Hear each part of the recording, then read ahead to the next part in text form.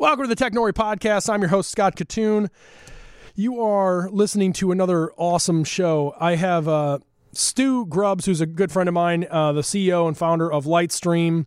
They just announced actually yesterday an A-round, $8 million raise for this company in the video space. I don't know if you are familiar with it. Go to golightstream.com, check it out. If you're a person who wants to stream, if you're a gamer, it's one of the coolest pieces. I remember them at Techstars 3 years ago with this, and the idea that you can manage your stream through your browser eliminates the need to invite people to like Skype and you don't have to have everyone in the same room, and it's amazing. You can hook up cameras from your computer or wireless or wired, or you could be in Chicago or you could be, in Baghdad. It doesn't matter where you are. You literally can sit there and connect all in the same game or just a stream to talk or a show or a podcast or whatever. Very, very easy, cool technology. They've raised a bunch of money to make that even smarter. They've got a partnership with Microsoft, which Stu talks about a little bit. But we spent the bulk of the show talking about the whole CTO thing because I've said this many times. I cringe when I talk to founders who immediately anoint their co-founders and themselves too, for that matter, as CEO, CTO, CFO. No, not really. You're an accountant. You're the nearest engineer, and you're just the guy who funded this. Until you prove otherwise, that's what you are. And so Stu actually kind of opened my eyes in this conversation a little bit by going more around the route of like, no, we needed a CTO and these roles at this time. My co-founder was that. Got us from milestone 1 to 2. But then we needed to advance. And with that, the team advanced and we had a heart-to-heart and figured out, what was the right move for the team. And we talk about the fact that, like, in my mind, a startup is a startup until they figure out something scalable, which Stu talks about. Once they've got something scalable, then you're a growth company, or you're not because it doesn't grow and you don't sell it and your shit goes out of business. But in the meantime, you've got to sort of like understand who you are and play within the rules and use the people you need at that time. So Stu was able to literally every single moment talk about who they were at that time. And eventually the way that he built the team enabled him to have his CTO at the time and co-founder be like, listen, we need somebody else. And they brought in Jenny Farver, who had experience at Civis Analytics with Dan Wagner and Pop Pays with Corbett. And a whole career. She's a PhD from Virginia and yada, yada, yada. She goes into it. But it's just a really cool story. So Jenny and Stu join us on the show. Before we jump over to that, we're going to hit our startup inbox, which is brought to you by ActiveCampaign. See why 65,000 businesses use ActiveCampaign for their marketing by signing up at activecampaign.com/Technori. Get the first 2 months for free. All right, here's the deal. Robert Powers, sweet name. I've always envisioned my startup would go on to become a standalone company, private or public, but am receiving offers for acquisition. In an age where large tech companies are scooping up smaller tech companies left and right, ironically, we talk about this with Stu, which is kind of funny, briefly, but nonetheless, that's how ubiquitous it is. Is getting acquired the most sensible path forward for startups? Great question. Easy answer. Depends on you. Are you, Stu talked about it on the show.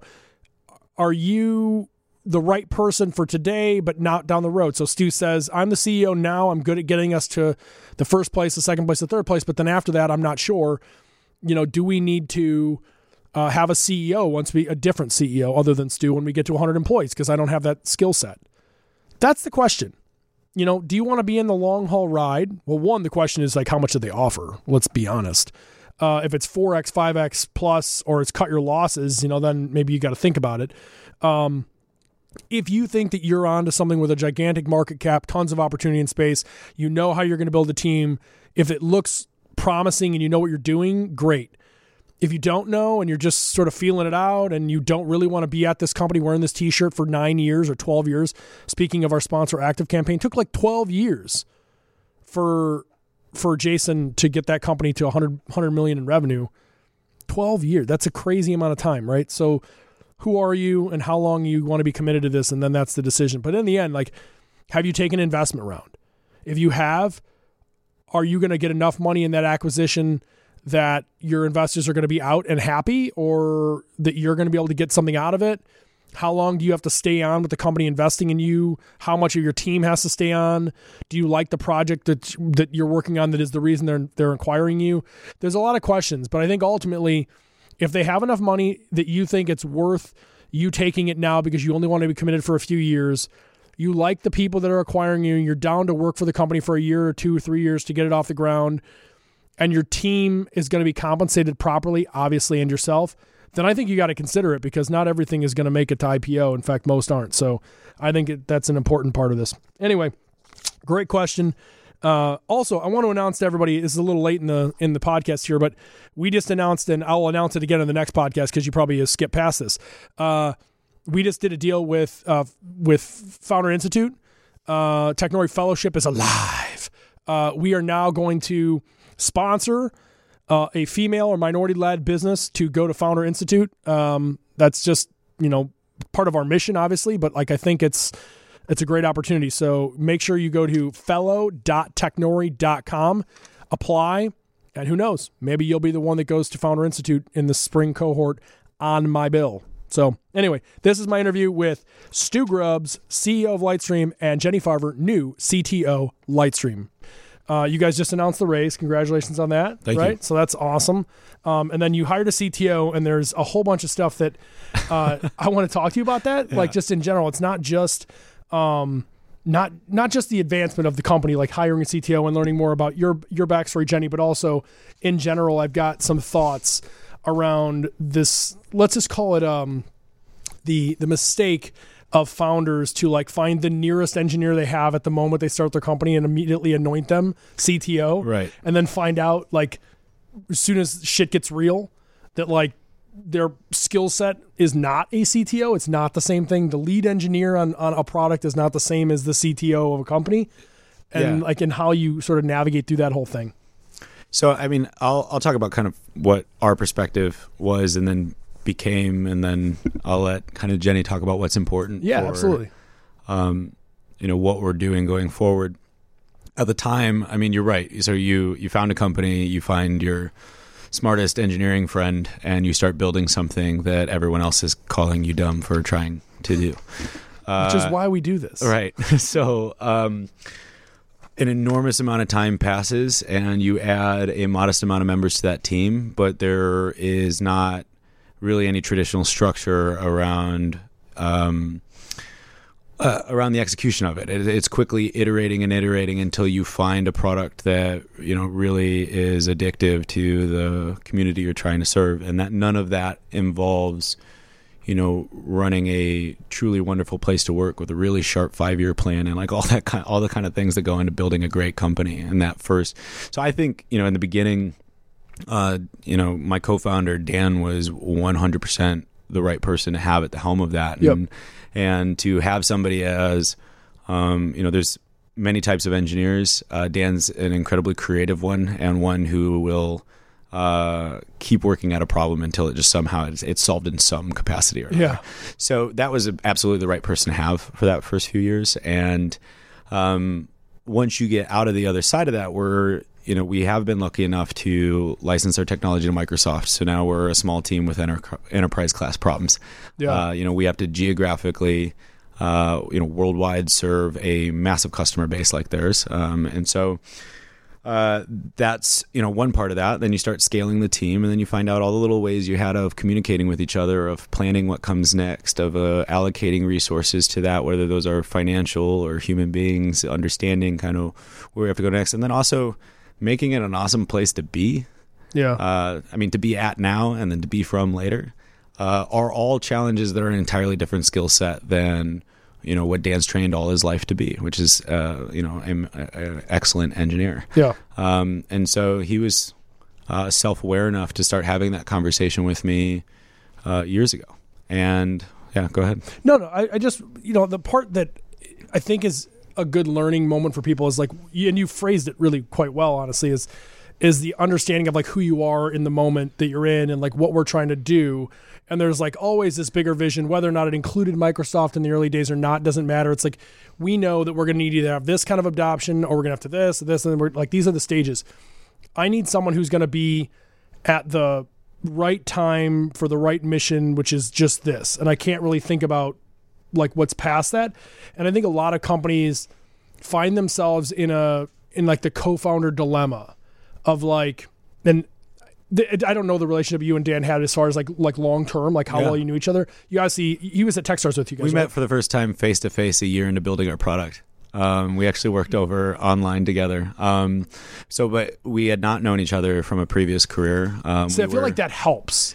Yeah, I think it helps a little bit. I also think it left a lot of unknowns in the relationship early on. Yep. Which kept us out of each other's way in a lot of ways. But it also, you were hesitant to bring up, the touchier subjects on whether or not, like, are you sure you're making the right call here or there? And that hesitation, though, often added a little bit of space in that conversation, as opposed to, I know you're wrong, because I've known you for years and you're doing this. And that's kind of like what I'm getting at. Pros and cons. Yeah. That's what I'm getting at. It's like you look at it and it's just like there's this understanding of, if I know the person, I'm more inclined to push back on them, but I'm also less inclined to push their boundaries. Right. Because I know that they're like, dude, I was with you when you got shelled at whatever, and you're like, oh shit. Like, it's a weird thing. So like, one of the problems that I think is starting to rear its head, at least with earlier companies, and it's reared its head forever, but it's just, I don't know, maybe I didn't notice it, is this, when you find a co-founder, the co-founder is really in it to win it with your whole team. They're like, I don't care what my role is. I'm co-founder. I don't have the title you assign me doesn't mean anything. Well, that's a conversation we had. I mean, I can count it all the way back to Techstars. I said, we as co-founders were sitting down and said, we may not always be in the positions we're in. Yeah. I may not, and of course I'm going to, and I continue to do this, I'm going to try and rise to the challenge of wherever the company's at the moment, given the amount of people it has, given the responsibilities. But I may not have done that fast enough to be the CEO of a 100+ person company one day. Yeah. And there might be somebody better at this than I am for that phase of the company. Yep. And that doesn't negate that I was the right person for the job at one time. Yeah. But if we want to see even more success, and there's also, philosophically, that's the right thing to do, but also, I mean, financially as well. Yeah. I mean, like, no one can, and this is, Dan and I had this conversation too about that role, is like, you will forever be the co-founder of this company, the architect of what we are today. And you also, no one will ever take away the shares that you own in this company. So if it's the right thing to do for not only you, so that you're not tearing yourself in two, trying to do two jobs as one person, for the team, so that they are both supported with this, master engineer they can learn from, but then also making this an awesome place to be and to be from.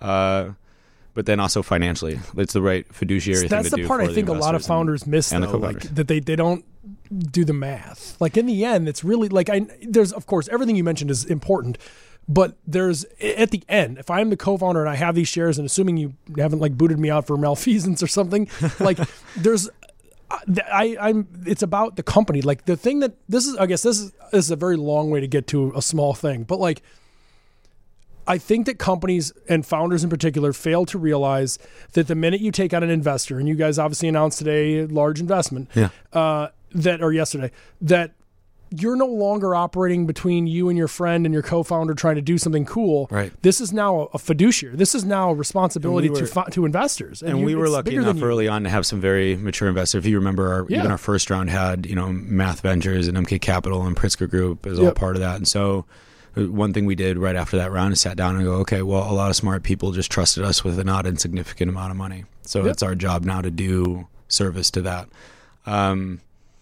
But, going back to the other thing you're talking about, ego is a powerful thing. And I mean that, in the traditional sense of self, you start to identify with the company, identify with the role more than the job that needs doing, if that makes sense. And so that's why it's tough to be the CEO.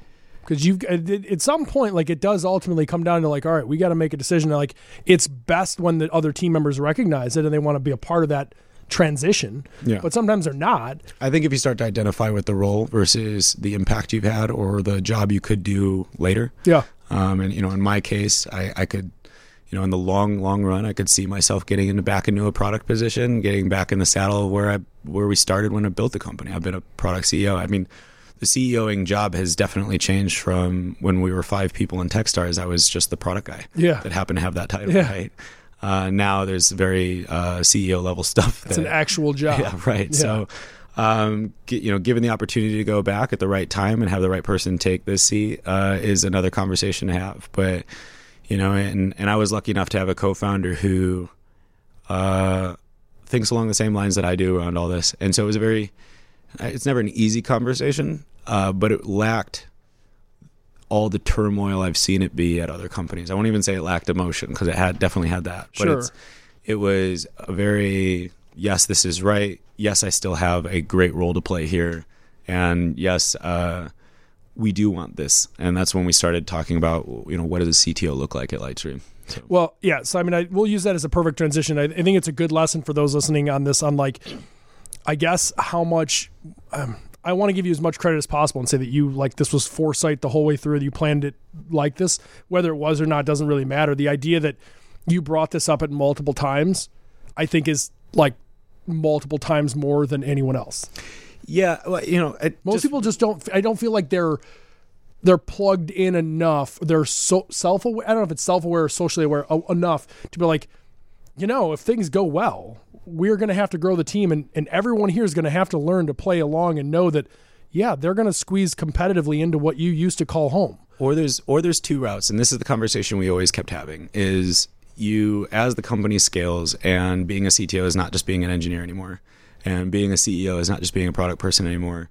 There are two paths you can take. You can stick to the engineering path, or you can move into the management role. And that was the conversation Dan and I always had. Do you like being a manager of people and all the responsibilities that come with that? Or do you love being the most impactful person on our code and our technology? And those are two separate jobs, and you'll tear yourself in half if you try to do We them can both. give you a brand spanking new CRM, and you could rip and they're both equally powerful jobs. But the conversation was never like, you're not good enough for this role. You have to choose a path. Yeah. And they're both extremely necessary at this company, especially in one like ours, where we're heavily engineering focused, very technology focused in a sense. And you're also in an industry that is literally like a flag on a flagpole as far as like where things are going and the advances. It's crazy. Like from the minute that I met you at 1871, and you were I think you were still at Techstars when we first met. Yeah. And it was like, this could be the X of Y, and it could be this and this and this. And it's like, there's all these things, and like gaming is a hot industry, and that's kind of the thing. And it's like, then all of a sudden Facebook Live came, and like the whole world lost its shit, and then collectively put it back in the ketchup bottle, because there's just like so many advances that now have happened. every media company in the world is building their own streaming network, right? Exactly. And it's like, and it's not even every media, it's every company. Yeah. Every company is doing. I mean, you saw Bunker Labs at 1871 is like constantly streaming shows. They're creating stuff all the time. Like, it's a new world, and you guys have to not only have the product and the vision, and this is kind of to your point before about maybe not being a CEO all the time, is this like, things could shift, and your core product is doing really well, and you guys are running it. And then there's this opportunity that comes your way where it's like, this could be the next new big thing that people are doing, and it's your vision that got you here. So it makes more sense to have somebody else step in, managing CEO daily, and you step away for a minute and go run out ahead and scout and see what can be done. Right. And I think if you don't start the business the way that you did, which is to be not just self-aware but team-aware, that you will run into positions where you can't do that. I guess that's my... Yeah. That's... All right, let's use that to pivot into the actual, like... the real news here. It's not you. It's Jenny Farver, who's now the CTO of the company. And Jenny, first off, welcome to the show. Obviously, I appreciate having you here. What was it like? I want to know your background, obviously, but I also want to know like what attracted you to Lightstream in general. Because like I don't know, Stu, like every 6 or 9 months, I email you with some sort of like random, we should try to do something, because I watch and I'm like, I know that there's plays there, and it's just it's a fascinating company, not just because I'm a media nut, but like what attracted you? I actually have a very clear memory of Stu and I meeting for the first time, and it was set up, I think, as a 30-minute coffee, and it was like kind of like a date. It went it went 2 hours, and that's kind of how you knew that there was something there. And I think things that were interesting to me in that conversation, how tech forward the space was interesting. I just saw a lot of opportunity for innovation, and that this company was going to need someone who could bring together lots of different technical specialists to pull off something that any one of those specialists couldn't do. And I'm not any of those specialists, but I think I can be effective at bringing together people to kind of achieve that greater goal. So that was one place I thought I could contribute. And also just so much of that early conversation with Stu was about creating an environment where people can do great work. It was people stuff. It was about how, in all the instability of startups, you can still create a company that's great to be from, like a great place to be from, to have cut your teeth, to have learned things. And so there's just a lot of shared values there. And I think that those were some of the attractions. What was your background prior to this? So early in my career, I was an academic. So I have a PhD, and very briefly, I was a tenure track faculty at University of Virginia. Spent some time after that in the software industry, and actually took about almost 4 years off to be a stay-at-home mom. And that was about when I moved to Chicago. So when I joined the Chicago tech community, I joined as a software engineer at Civis Analytics, so a Chicago-based data science company. So I was engineer 6 there. And Civis grew extremely quickly in those early days. And so I kind of got back into hands-on technology, but then very quickly grew into leading the team. So within 8 months of being at Civis, I was the director of engineering, leading a team of 10, which was totally unexpected and terrifying and joyful and all of those things.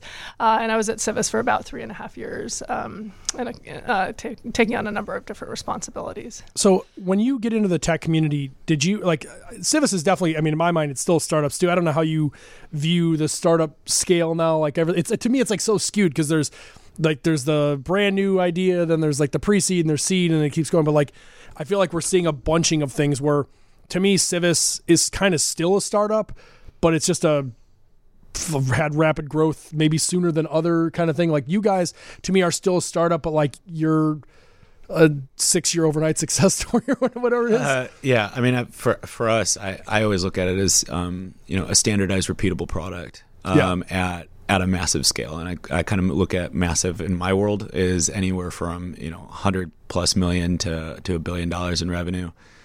So I kind of, startups to me are still that mess of trying to find what are your primary products, what markets do those best apply to, what's the pricing on that, is the pricing rock solid. So if we're being fair to it, it's like I feel like you're a startup until I like how you describe it. You're a startup until you have found what is going to be your repeatable, scalable piece, and then I think you're a growth company while you're assuming that it's working. You're a growth company or you're not. Yeah. And then after you get, I agree with you. I think you hit to I would say between $500 and $750 million in revenue, particularly from that one thing or one core unit, is that good part of okay, so now where Grubhub's not a startup. No, exactly. Yeah. That's kind of where I'm at. Yeah. But I think the majority of the media would call everyone a startup until they IPO'd. Well, of course, because it's good for clicks, because they're waiting and waiting and waiting until someone is a unicorn. They're like, look, unicorn. Right.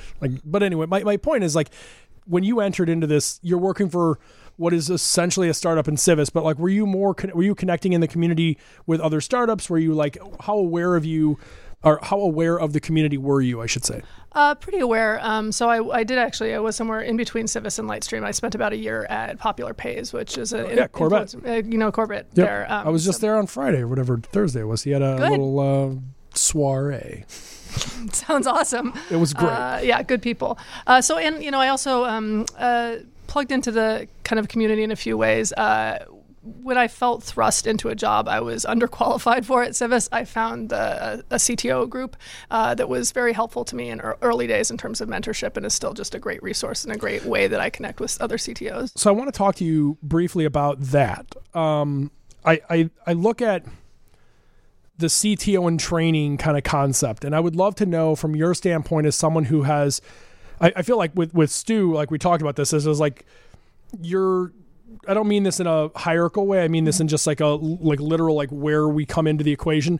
Stu, CEO, you're kind of looking down at the roadmap and you're all right, so at this turn we're going to start to need these things. And I don't have the experience of training to become a certain role. You're becoming a CEO and learning the job as you go. Whereas I think in a CTO or other positions, you have the ability to be no, I want to be that. I'm this now, but I want to be that ahead of time, and you start working towards it. And so you get a different perspective of what you believe you're going to need in order to get to that spot. Does that make any sense? Yeah. I think what you're saying is CTO is the top of a craft and one of the tops of a craft, right? Whereas you have principal engineer and then the CTO, if that's how the division works, in our company. And so you get to witness, you get to be led by people you could identify and say, I'd like to be by that, like that person. Whereas in my role, it's It usually just hits you. kind of, you end up, you're training for it, but you're trained to be an entrepreneur. even if you're you a don't even know what product-driven you're going to CEO, the best job you could have probably had experience in is being a product manager before that. But the other aspects of CEO are other departments, other things. You add the investor element and everything changes. The politics. There's no CEO department. There's no executive. Well, Yeah. one thing that I see is similar is that a CEO typically looks at many, if not all, of the functions reporting to him or her and says, "I could not do the job of those individuals, Yep. or not well if I had to." And actually, on that, I totally identify. I look at the job of expert video engineers on the Lightstream team, and I could not do that job. So I think there's actually quite a bit of similarity there, and the strength doesn't come only from being the master of the craft, but it comes from other managerial skills too. So where I was going with the question, honestly, is I think that coming in and working for startups, especially at the CTO, and there's a few other spots that I would argue, like chief product officer, a little bit's different. Chief revenue officer for sure is different. When you look at if you were to just take that role through the traditional route of any big company, you just sort of work your way up. It's just more like a political, I was a congressman or a congresswoman and now I'm this. You don't really do anything. Yeah. At the startup level, you have to identify when you were at Civis and then at PopHaze and then here, you had to identify the different assets that you needed to acquire in order to become extremely valuable to this company at this exact stage in time, and how you were going to be able to propel that and why you wanted to pursue to take that job, because you were going to be able to do X, Y, and Z, and you had geared up for that. You didn't just fall into it. And I think that's the part that's unique, because I think this is a much bigger conversation, but I think where a lot of the larger company innovation things are sort of missing on is that those people haven't been at this sort of acceleration spot.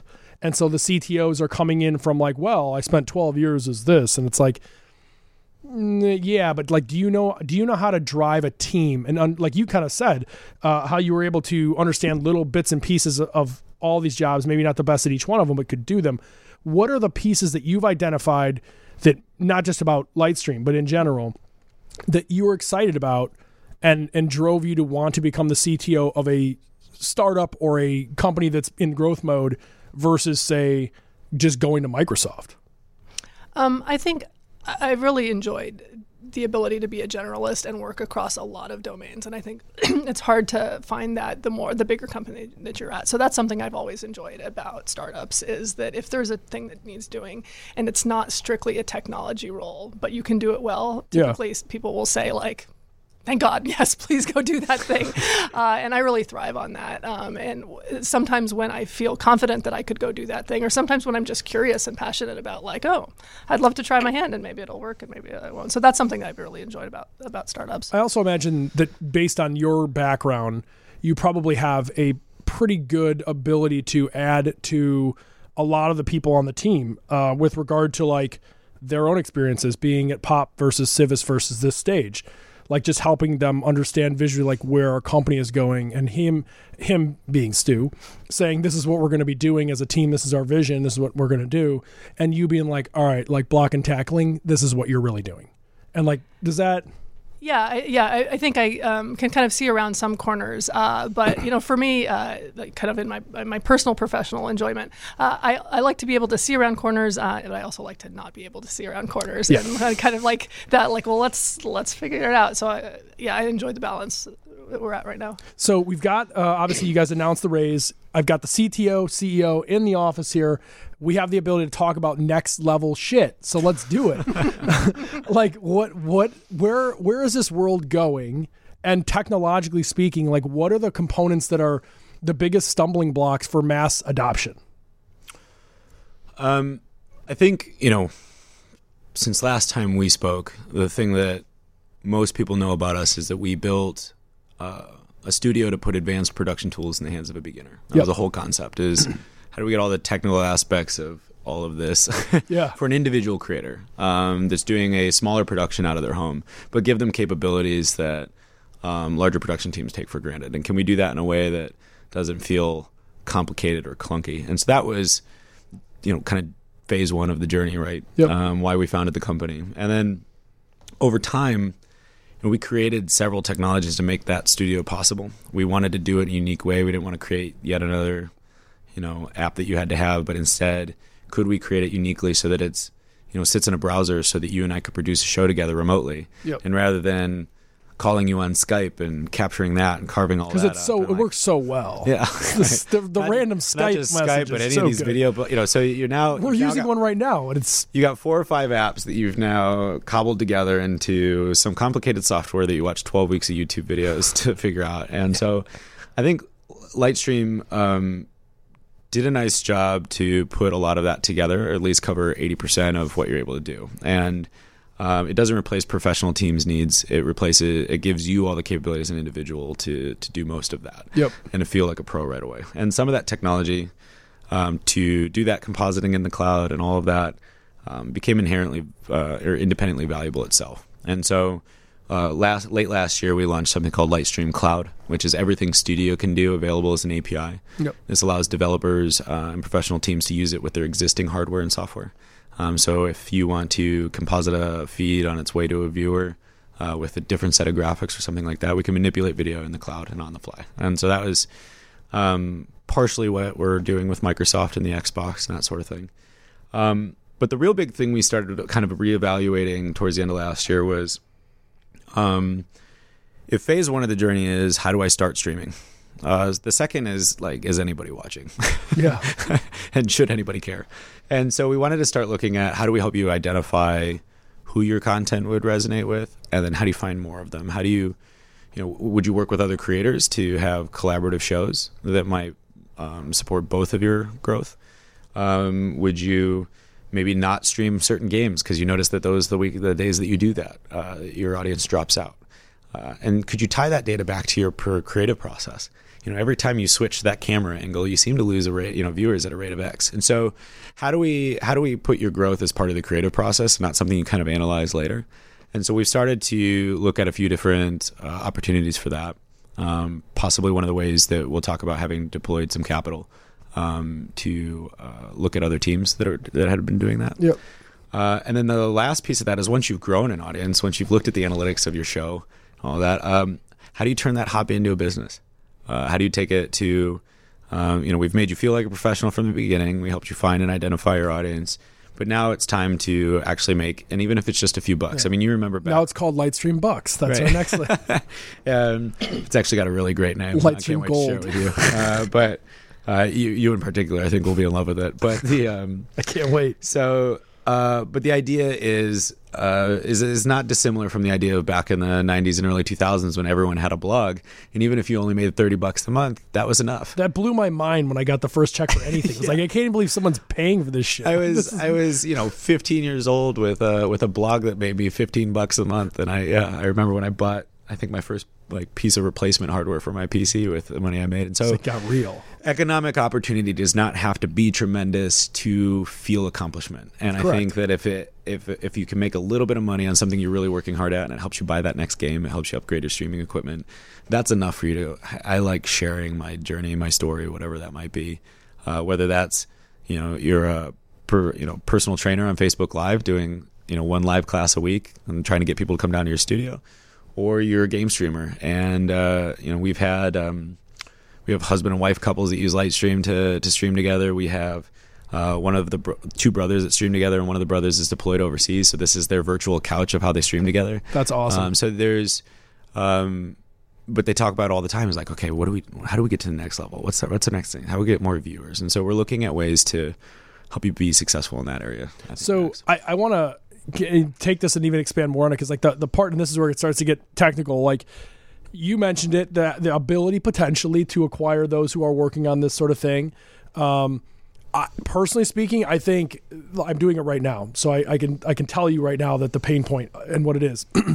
There are different angles that I can see here, but I'm also hosting the show, and granted, we should have a person probably dedicated doing that, but I kind of want to experience it, right? And so if I'm an individual run-of-the-mill person, I'm not WGN Radio. Yeah, I probably am doing this on my own. Right. And so I'm a little bit limited. I'd have to look. I have to look down and see where's the view and who's the right person. what if there was, artificial intelligence or something that was built into this that could basically say, like, listen, we've identified the circle of the face, and your data is saying that there's X number of people listening after you have to stream for 100 hours, but after that, or 100 minutes, whatever, 100 hours is a lot. After a certain amount of time, we now know that people respond better when it's a two-face shot, or there's hands moving, or there's something. And so we pretty much even know Scott's talking, it's actually on you because it looks, just looks better and people like it better, where you could program the camera to pick the angles and shots instead of me having to do it because I don't know what I'm doing. Yeah, so some of the stuff you mentioned would be extremely advanced. So like you're talking about like emotional recognition in some of those instances where you said the camera pointing at Jenny while you're talking because you're trying to capture her like thoughtfully kind of nodding. Oh, no, I didn't mean that. I meant like the people listening tend to respond better to whatever angles you're looking at, sort of like what you said. Right. So I'm looking at like as the show goes on, I'm talking right now and I have forgotten already to push it off of your face and onto mine. And it's like just simple stuff like that. The audience might be responding better. Well, that's what I'm saying. So the data might tell you that you're a better looking man and the beard is working. Sure. And so maybe it's better to leave it on you. You know what I mean? Like there's got to be ways to tie the response with the stuff. You're not wrong with what I was kind of talking about earlier, which is that if you've got scenes set up, right, and if you've ever used you've used our software, so you've seen that as you set up your scenes, you get snapshots of what those scenes look like. If we know what scene you're on at a given point during as the analytics are going, then we know how many people were responding well in chat during that scene. And you could do, say, sentiment analysis to understand that everyone was responding very positively.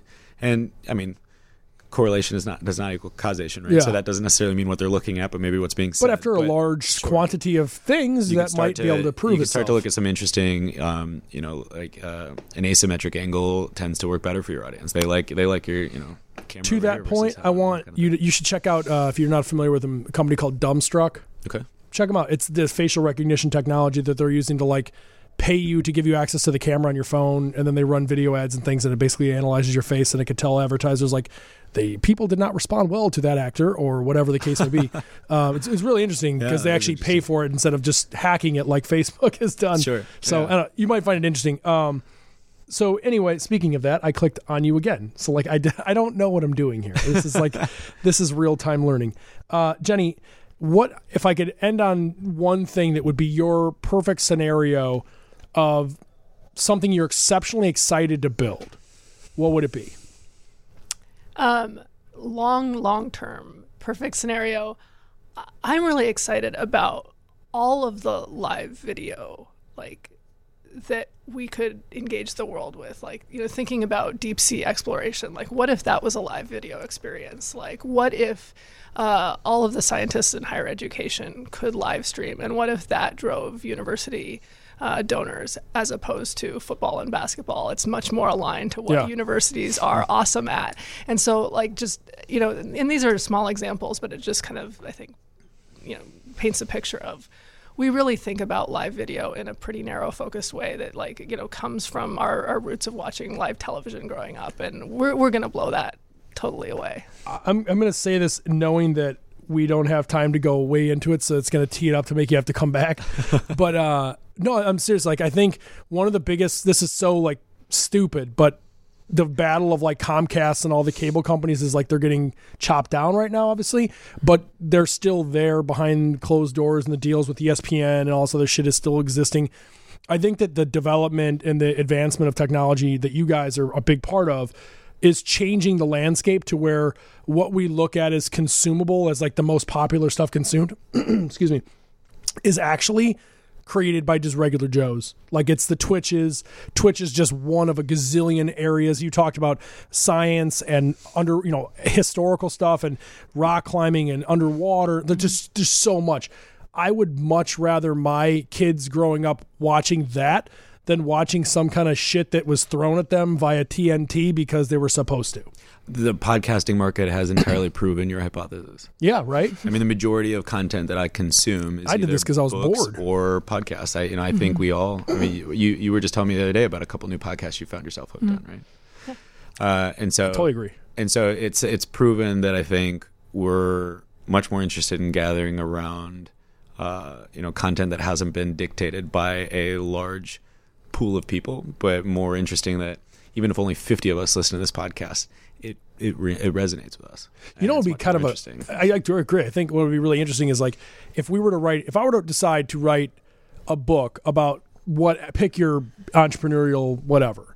The idea that I could stream live the experiences of me gathering the intel that became my book and then writing the book and creating it digitally and then doing the audible of the book where I tell the story with anecdotes that are real instead of just like, on this date. What a cool experience that you could create for all of the consumers. And I would pay way more for that than I would ever pay for a subscription to like meet your Audible. Are you listening? Yeah. It's like the outtakes. Like, you watch the final cut and it was great. You love that movie so much. Some fraction of people who love that movie so much will watch 2 hours of outtakes about it. Like even this. So like what if part of the book was talking about this specific thing? And so like over the next 3 months, I'm planning to write a book. And I mean, this isn't true, but it could be. And I was like, listen, we're going to go live with Stu and Jenny and talk about how we're going to do it. So you're getting it real. And to your point, I mean, people are compelled to check this out. I mean, just like everyone's compelled to, in a state of unemployment, to explore options like, driving Uber or Lyft to supplement their income or to be their income. You look at content creation, and at $5 a month for most independent subscribers, I mean, that's like you pay $15 a month for HBO. Yeah. You're putting millions of dollars to work to create all these shows. And there are streamers on Twitch or people on Twitch subscribe to 20 different channels at $5 a month. And I don't know how many, I haven't done the math, so I'm not even going to say it, but it doesn't take many subscribers to beat minimum wage. No, it would not appear. And especially if you're driving Uber the rest of the time. Like it's a new world. Okay, so we gotta wrap the show up. Before I let you guys go, we're gonna do one quick segment called Startup Showcase. You're familiar with Startup Showcase events. Stu is for sure. We've got a company that called in. I thought you might like this, called LavaBit. So if you could both throw your headphones on real quick, we are going to play this LavaBit. You're going to hear a 1-minute pitch from this company. People can invest in them at republic.co/LavaBit. For those of you listening, I don't know if he says it in this pitch, but LavaBit was the company that got in trouble over Edward Snowden.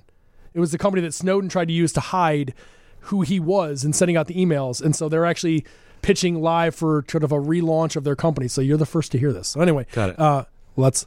Little Startup Showcase. I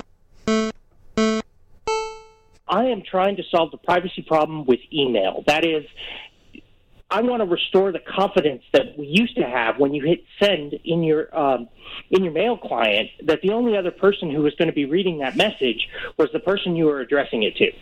And I believe the way to do that is to make encryption technologies ubiquitous and automatic, so that in basically boiling it down, I'm taking all of the functionality that you need to make that happen, and I'm integrating it directly into the protocols. This new system is about creating a set of protocols that will allow any piece of compatible software to send our servers a fully encrypted message ahead of time and allow any user using a compatible client to retrieve that message in encrypted form. So it doesn't really matter anymore once that technology is deployed whether or not the FBI or any other government organization comes and seizes control of a server or a TLS key. What they'll be forced to do is return to targeting individual users. Go to lavabit.com. They can learn a lot about our company and our technology there, and go to republic.co/lavabit to hear our entire investment pitch and watch some animated videos that describe the technology in more detail. And that's why they have public-facing CEOs who could talk more on the novice level. He just like blew right through my head. So I guess the question I give to you guys is like, is this a company that you would look at? Obviously they've got a history, so I mean, that's kind of cool, but like, is it a company or a problem that you think is needing to be solved or wanting to be solved? Or is it a pipe dream that a few select people from the torrent world would like to be solved, but like the regular Joe maybe doesn't give a shit that everyone sees their email? Long pause. There's a few answers in there. I think he's right about it needing to be automatic and ubiquitous. I think once you say it has to be a compatible client, you lose 80% of the world. Unless you can find a way for that to work inside of an existing Gmail type application, you're going to lose everyone else. And truth be told, I don't know why Gmail would want that, since they scan your emails to show you ads. even if they aren't showing them to other human beings, and so you're not losing your privacy to a human in most cases, I think. But I don't know that most people care, or better yet, are educated enough, because they should. Yeah, that's where I was like. So he called in the live show on Saturday at WGN, and he did this, and I was like, I laud what you're doing. I'm not going to blow anything up, so like I don't need it, but like I like it. But I do think that like the vast majority of people, the Facebook thing, like how many times does a stock go up after you hear a huge breach and you're like, oh my God, it's going to go. No, it's not. It's going to keep going up. People don't give a shit. Like they just. You don't care until you do. Well, exactly. And but like how many, so like you need such a niche audience of individuals who are like super hacker, like want to, very nervous, but then those people also have to be like very like tech savvy, and like it's a well, that's where I think he was onto the right thing. Everyone needs it, they just don't know it. Need to be tech savvy to protect what you want to protect. Correct. But the rest of his pitch was very tech savvy, focused, which is a challenge. Jenny, what do you think? Yeah, I had some of those same priors, I guess. And there's also just so much kind of messaging, especially protected messaging. It has to include things like texting and DocuSign. Like these are the whole set. Well, because you're leaving the ecosystem, right? So it's got to have to stay in. Yeah, and so even for the people who want the protection, would they like to have a new thing in their life, or would they like a document, like a secure document solution, to start being their messaging solution to? So that's one of my questions. This sounds like a blockchain conversation. Everything sounds like a blockchain conversation. Okay, this has been awesome. Congratulations. Welcome to Lightstream. Congratulations to both of you on the raise. Congratulations to you, Stu, on just continuing to kick ass and take names. I'm serious, man. It's like, it wasn't a small thing, but it was a small thing, and then all of a sudden it wasn't. And it's like, it's getting bigger and bigger, and someday we'll figure out how to do something together. Do you know the guys at Cameo? I know the folks at Cameo. Okay, so Steven and I are working on putting together a March Madness event. I'll send you guys the information. I'd love to invite you guys, if you guys have even moments of time, to have alcoholic beverages and some food. You don't have to drink booze. It's just suggested. And watch some games and connect with other founders. But great. I just, I appreciate that. Keep it up, man. Thank you. Keep doing what you're doing. Good. Awesome. You can, of course, learn more about upcoming Technori events, investment opportunities. Check out the blog at technori.com. Download the podcast on Spotify. Follow me or us on Technori. GoLightstream.com, correct? On social, where's it at? Lightstream on Twitter. Lightstream. Ooh, nice. Lightstream on Twitter. You can follow and file your complaints with me at Katoon. Boom, that's a wrap.